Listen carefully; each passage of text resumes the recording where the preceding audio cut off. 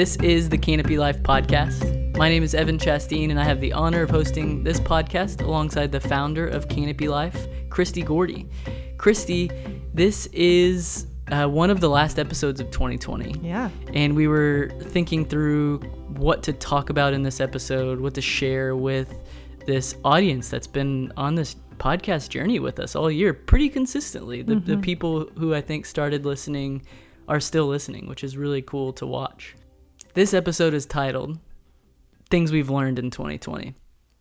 When we say we right there, I think we're talking about the organization as a whole, things that we've learned. Yeah. Or who are you talking about whenever you say we've learned? Well, I think we've all learned a lot. Yes. For good or bad, we've learned a lot this year.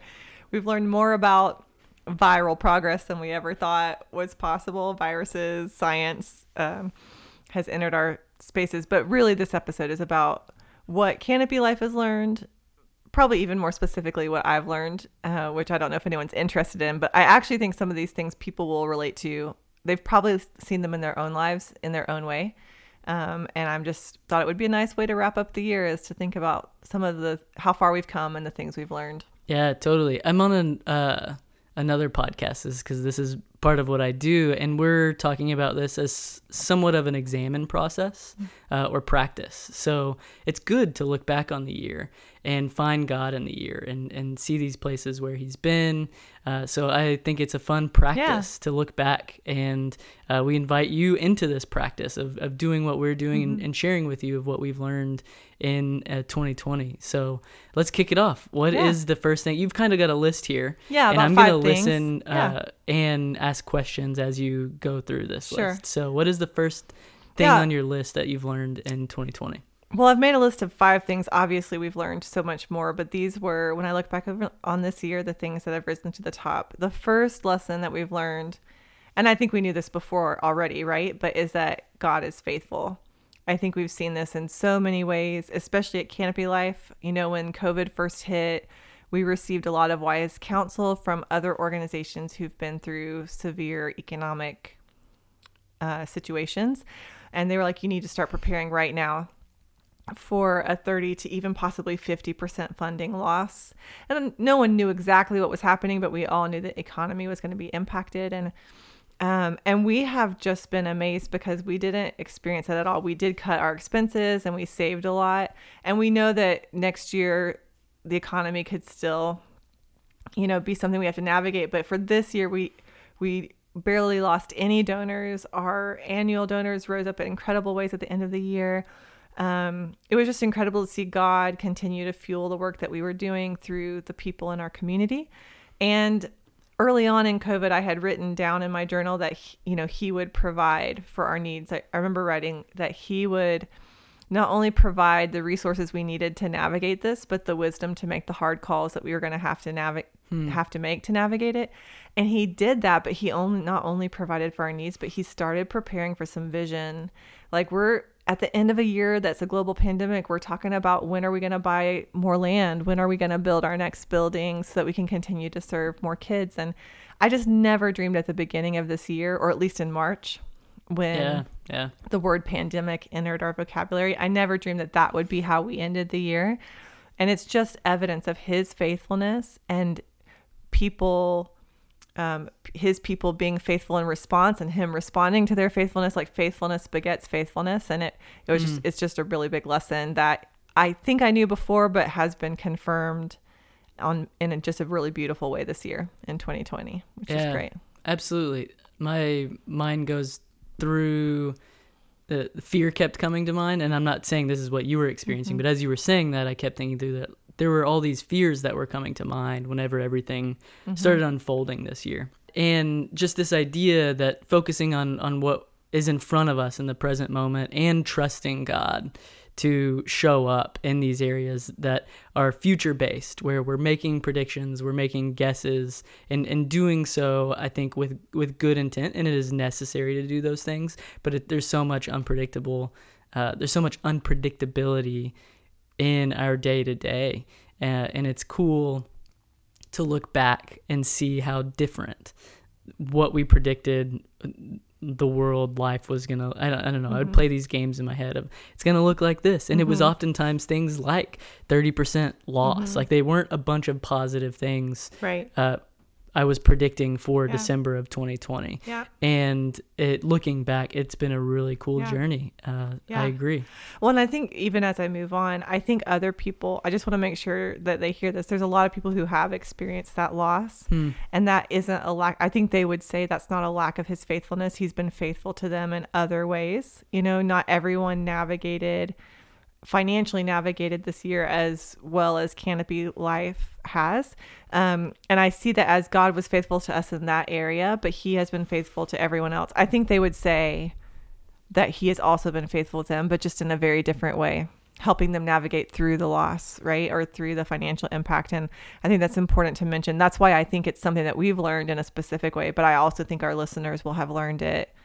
Even if they lost their jobs or experienced loss in their companies, they can also say he has been faithful, and probably have a great story just like ours of how he's been faithful. And I think that's a lesson we've all learned, is he can carry us through, around, over these really hard seasons. Yeah, that's such a great point. And not to be quickly glossed over. It makes me think of what we've learned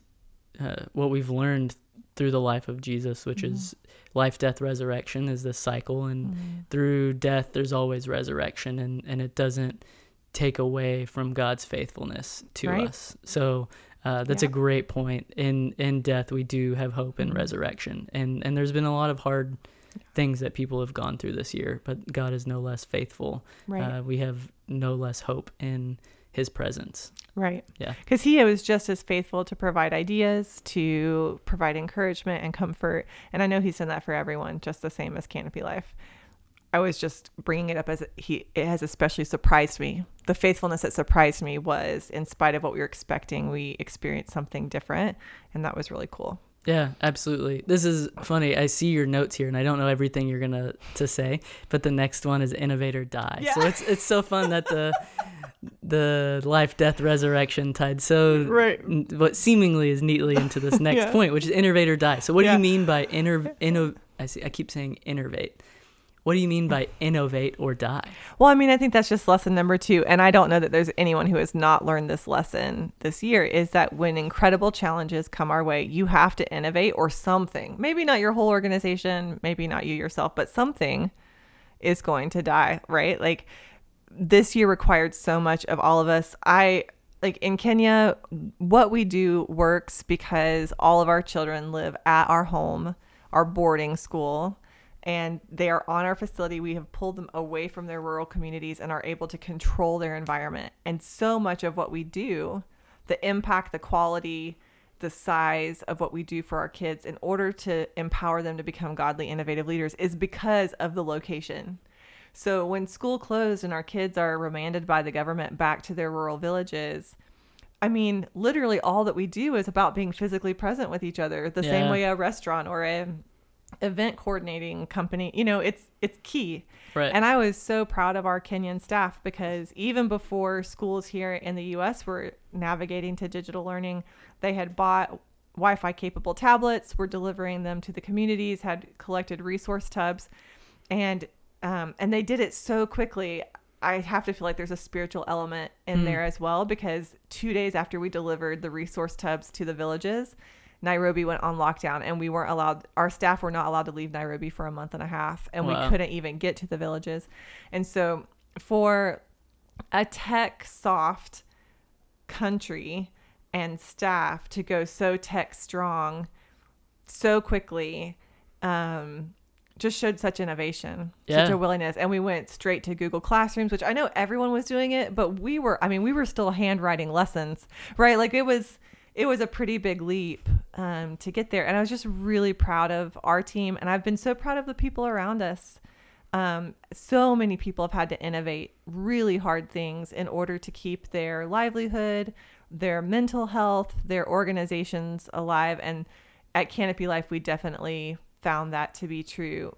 I would say that anything we didn't innovate on kind of went away for 2020. I won't use the word die, because I believe that it's still a part of this.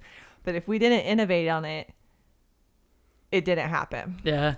Yeah, which You know? sometimes can be a necessary process, Yeah. in life, business, Yeah. nonprofit organizations. Right. Trying to figure out what those things are without needing to innovate Mm-hmm. is a little more difficult, or can be more difficult than being forced to Right. eliminate some things and innovate other things. Right. Totally. And it's really hard, which leads to the next lesson number 3, which is that we can do hard things. I have a coffee mug. In fact, it's sitting right here in front of me, a coffee mug that says, actually, I can. Because I think for me, I'm a big feeler. I don't want to do the things I don't feel like doing, and I don't feel like doing hard things, you know?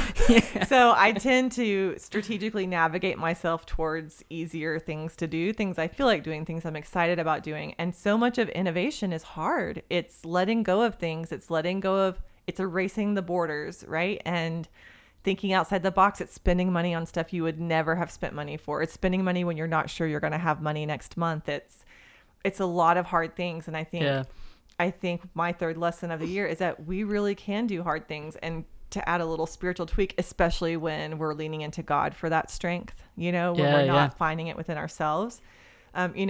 Specifically, outside of what I experienced, our kids in Kenya, in their villages, right, doing digital learning, it was hard. They struggled. I mean, we have 4th graders and 8th graders at home in their communities. None of their friends are in school, because public school was closed. So none of their friends are in school. And public schools didn't have the capabilities to get out learning tablets in the same way that Canopy Life did. No. Schools in Kenya have been closed since March. All schools. Wow. Except for the private ones, that 4th and 8th grade. Some of the grades came back in October.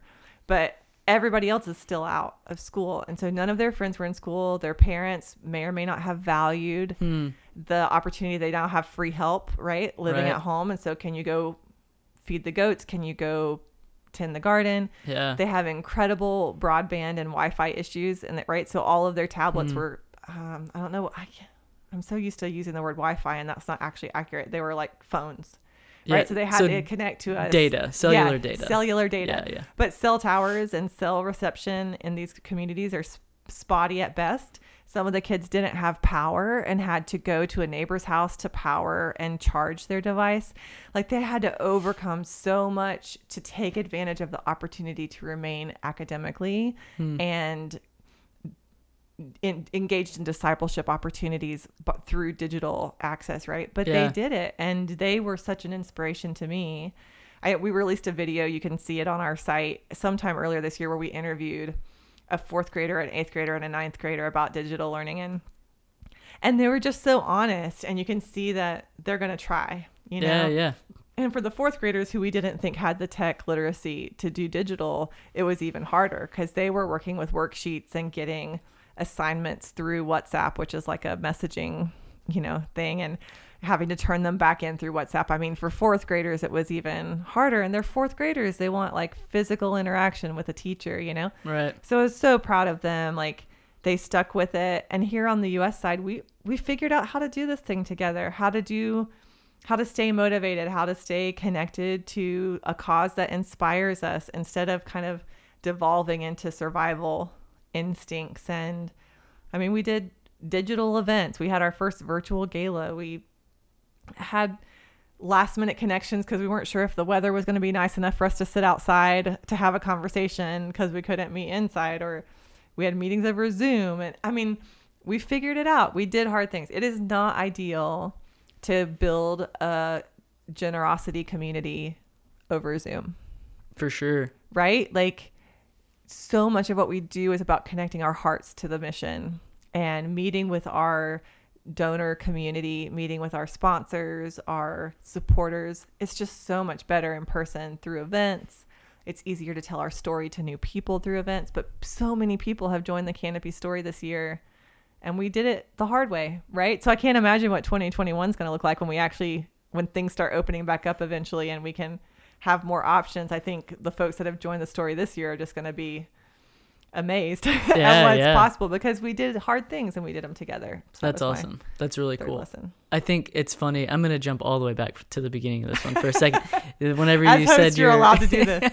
whenever you said your mug reads "Actually, I can," in my mind, I immediately thought of like, oh well, if somebody tells me I can't do it, I'm gonna tell them actually I can. And I love this mindset of no, I'm saying it to myself with this, which is things of like I don't want to do it, and then actually I can. It's such a really cool, encouraging mindset because there are totally things that we don't want to do and that are hard to do, and it has nothing to do with somebody telling us you can't do that. It's just life is life. And I love thinking of this phrase "actually I can" in the way that you received it. I have found that most of the time, and I think I'm going out on a vulnerability limb here because I'm going to guess that most of the people listening, this is also true whether they realize it or not. Most of the time in the silent spaces in your mind, you're telling yourself you can't do something rather than you can. It's why when you go to the gym, and I don't know how some people are super self-motivated. If you're a gym fanatic or if you are super healthy and regimented, this is probably not you. But for the people who struggle to get into a workout routine, most of the time it's because you get to rep number 10 and you're supposed to get to 14 and you're not telling yourself you can. So in that silence, you're actually not sure you can, right? You're reevaluating. Should I only go to 12? Right. Should I get to 14 or should I just stop at 10? Yeah. Because the silence is saying you can't. And I have to actively tell myself I can to fill that silence with positive thoughts as opposed to the general can't that exists or not wanting to or whatever it is. I think it's different for everyone, but like there's this idea that if we're not telling ourselves our can't, we can, we're probably somewhere in there in the silence assuming that we can't. Yes. Even though we may not acknowledge that belief. Yes. My dad's used words for this, completely different stories and everything, but he's given me these words to put around maybe that silence there. Fear, unknown, doubt are the three things he says show up in those moments, and they need something to come up against them. And the statement, actually, I can, is a really good statement to combat fear, unknown, and doubt. And not saying that fear, unknown, and doubt are bad things, because you need that silence, and you just they're a part of our world and our life. But that's a really cool statement. I don't know if we went too far off there on it, and I don't want to take away so much from all the hard things that the kids and your staff in Kenya and here in the U.S. All they've done and kind of leaned into the actually I can mindset to do hard things. I mean, I think everyone on this call has.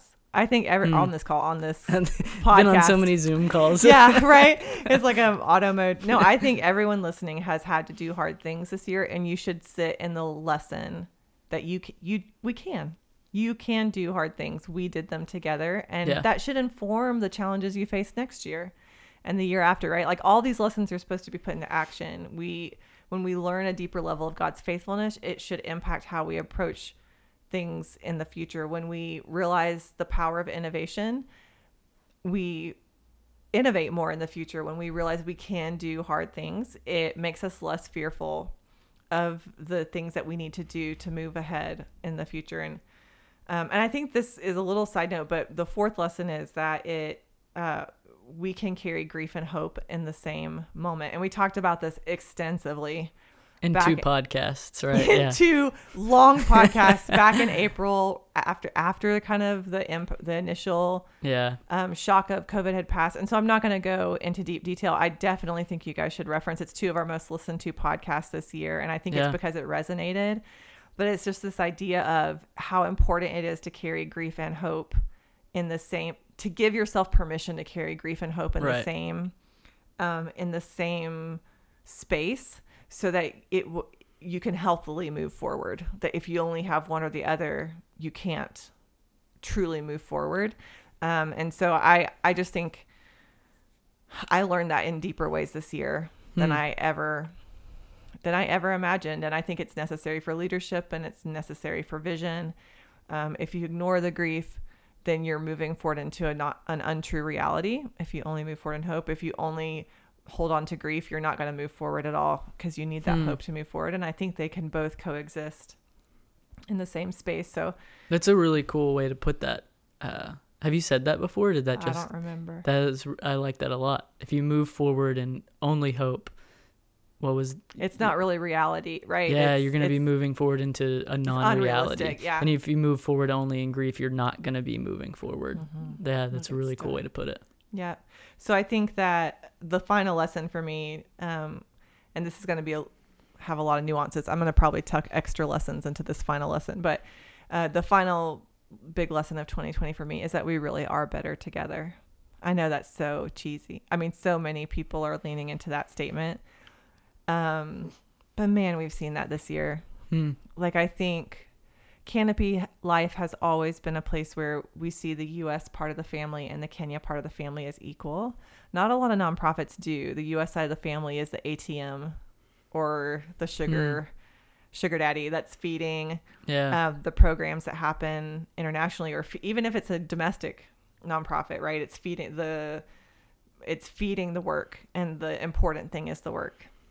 And that is a more comfortable place for donors. It makes you feel really good to be the one giving and not necessarily the one receiving. But at Canopy Life, we really see all the members of the Canopy Life family as a body. And this year, especially because COVID hit the U.S. so much earlier than it impacted our work in Kenya, there really was true care that needed to be done for each other. We were grieving. We were shocked. We were struggling. We were trying to, especially in those early months of so many of our donors trying to virtually teach their kids while figuring out whether or not their businesses would stay afloat. Like, we spent a lot of time focusing on what our U.S. family needed, which I think really showed itself later when the Kenya side of the family was needing so much support, and the U.S. family had kind of found a rhythm in which they could then respond. It just showed us how symbiotic that relationship is, and that we really are better together. We're not going to move on to new donors just because our current ones are struggling. And while the needs are different, they both need to be cared for. We're all organs of the same body. And if our lungs are hurting, we're not going to just keep pushing on because our toes and our hands work just fine, right? Like, you need it all to care. And to me, I just, for all the people listening, who I'm assuming if you're listening, you're probably a part of that donor network here on the U.S. side. You guys have blown us away this year. I mean, just last week, this is going to timestamp this, but since it's the lessons of 2020, it's pretty time-stamped anyways. But just last week was Giving Tuesday, and we had a goal of raising $25,000. And you guys raised $80,000 that day for our programs in 2021. Crazy. It's crazy. Yeah. And it's even crazier, Evan, to the whole Better Together story. Like, the story of how it happened. We had a catalog of needs that totaled $25,000. And we had two people say, okay, we'll create a matching grant of $12,500. And if you can raise $12,500 from your folks, that we'll match it, and it will equal all the needs in the catalog.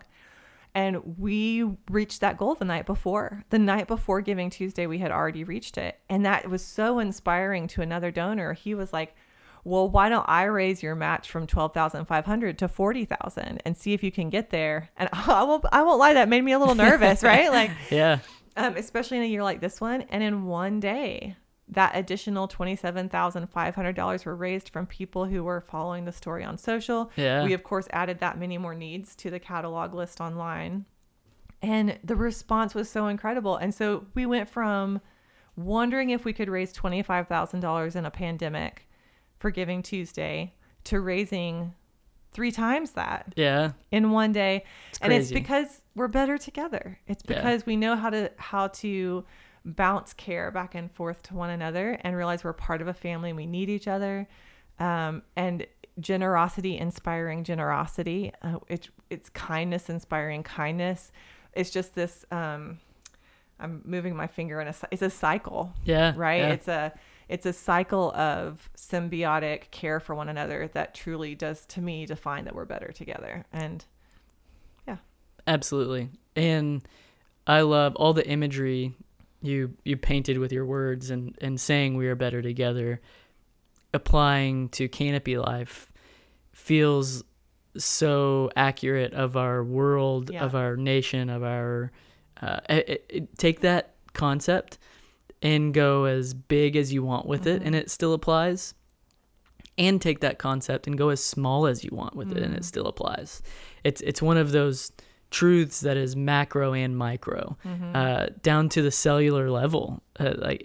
Go smaller, go as small as you can and go as big as you can. We are better together. Yeah. And it is such a cool message, and it's really cool to see it play out in the life of an organization, which is somewhere in between the micro and the macro, and a more realistic place where you can actually oh yes, we did this together, and it's because we came together and we are together. And then the flip side of that coin is we're worse not together. Right. I was just about to go there, but it's the opposite is true. Any place where we're not together, we're not getting better.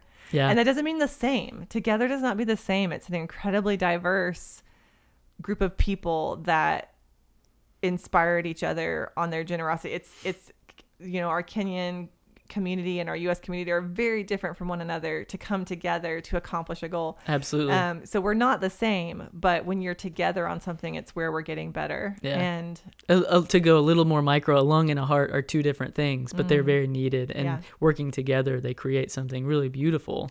On their own, we can learn a lot about that thing, but it is better together, and we're separate. Don't separate the lung and the heart. Right. And it is hard, but hey, lesson number 3, we can do hard things. Yes, right? we can.